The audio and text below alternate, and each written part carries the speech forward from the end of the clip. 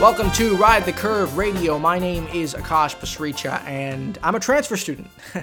I came from a little school across the 401. I will refrain from saying the name out loud because it's, a little bit of a bad omen here in London to talk about the rival school, but I'm sure you'll figure it out at some point. On this podcast, we're going to talk about my tips on how you can really adjust to the program. We'll talk about how you can leverage your network outside of Ivy in the recruiting scene here. And finally, I'll give you my tips on how to adjust to life at University of Western Ontario, UWO. Or is it called Western University? I haven't figured that part out yet, to be frank.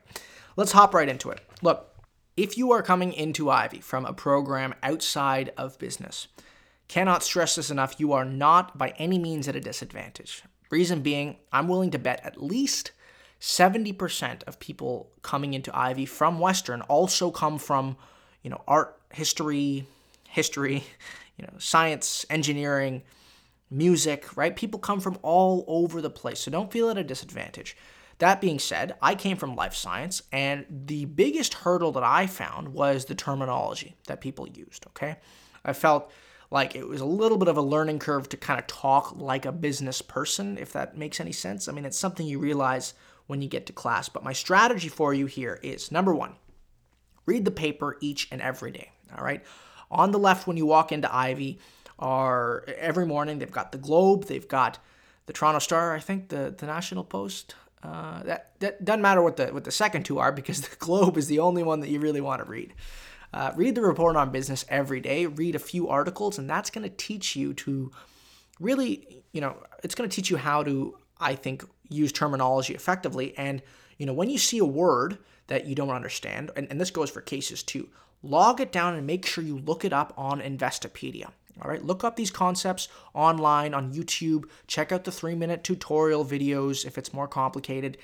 And make sure you're logging these things down, because if you're not logging it down and you're not using it, in the next few days in your conversations with your friends, you're probably going to forget about it, and, you're not going to be able to add to your vocabulary. Now, the last thing I'll say is kind of connected to that, which is there's a ton of people, transfer students too, who come from a program related to business. And so what I would say is have conversations with them, right? Ask them about their experiences, about what they're interested in. Talk about what you're learning, because the only way that you can sound businessy is by having more businessy conversations, all right? It sounds really vague and abstract, but it is a thing. Finance guys love to do it, so talk to them. Let's talk about networking. If you came from a different school, I actually think you're at a leg up. Reason being, you have access to a whole other set of alumni who work at these firms that Ivy students really have no business reaching out to. So I'll give you, my example. I went to Queen's. I'll just say it. I went to Queen's. I did life science there, and I found myself reaching out to people who went to Queen's and worked at these, consulting firms that I was reaching out to a lot more often, because you're kind of taking the backdoor approach to getting in touch with the Ivy recruiting team, all right? There's going to be nobody from Ivy reaching out to Queen's people. If you reach out to your old school alumni and ask them to put you in touch with the right people, right? I had a much higher success rate there. The other thing that I will say is that when you're doing mock interviews, behaviorals or the content interviews, try to mock with people at your old school or people outside of Ivy, because career management has one approach to training for things. Ivy students have often like a specific set of feedback they will give you, but if you get perspectives from other schools, right, that's going to give you a whole new way of thinking about things. So try to keep your old school network intact and use them if you can. Let's talk about how you can adjust to life at Western. I'm just going to rocket through some simple tips that I have. Number one, live with a transfer student if you can. If you live with an Ivy student, you can talk about cases, you can exchange notes. It's the most useful thing that I did. Elliot, here's your shout out. He was a great guy to live with. Number two, the University Community Center is way, way cheaper and has way better food than the Ivy cafeteria. The Ivy Caf is marked up about 150% from what a premium eating experience is like, so you can imagine how expensive a block of cheese and a few crackers are. It's absurd. So the UCC has got Tim Hortons, a Starbucks, Subway. It's got a Pita Pit, a Harvey's. In Somerville, there's a burrito place, a Quesada. There's a teriyaki. So anyway, go to main campus and eat there. It's way cheaper, and that's all I'll say about that.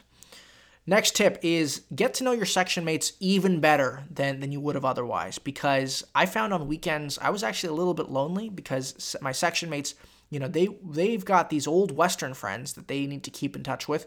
Meanwhile, you don't know anybody at Western. So if you can find one or two people from your section to kind of tag along with and, meet their old Western friends or whatever, that's going to keep you occupied on weekends. I just found that weekends I had a lot of downtime, which I didn't necessarily like. Last thing I'll say is about Western extracurriculars, okay?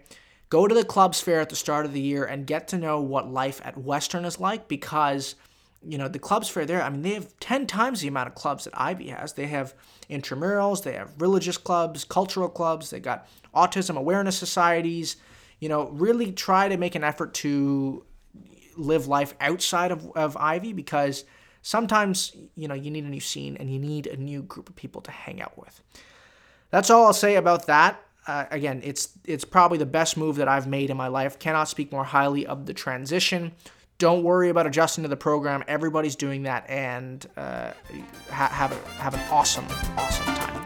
I'll see you in the next podcast, and thanks for listening.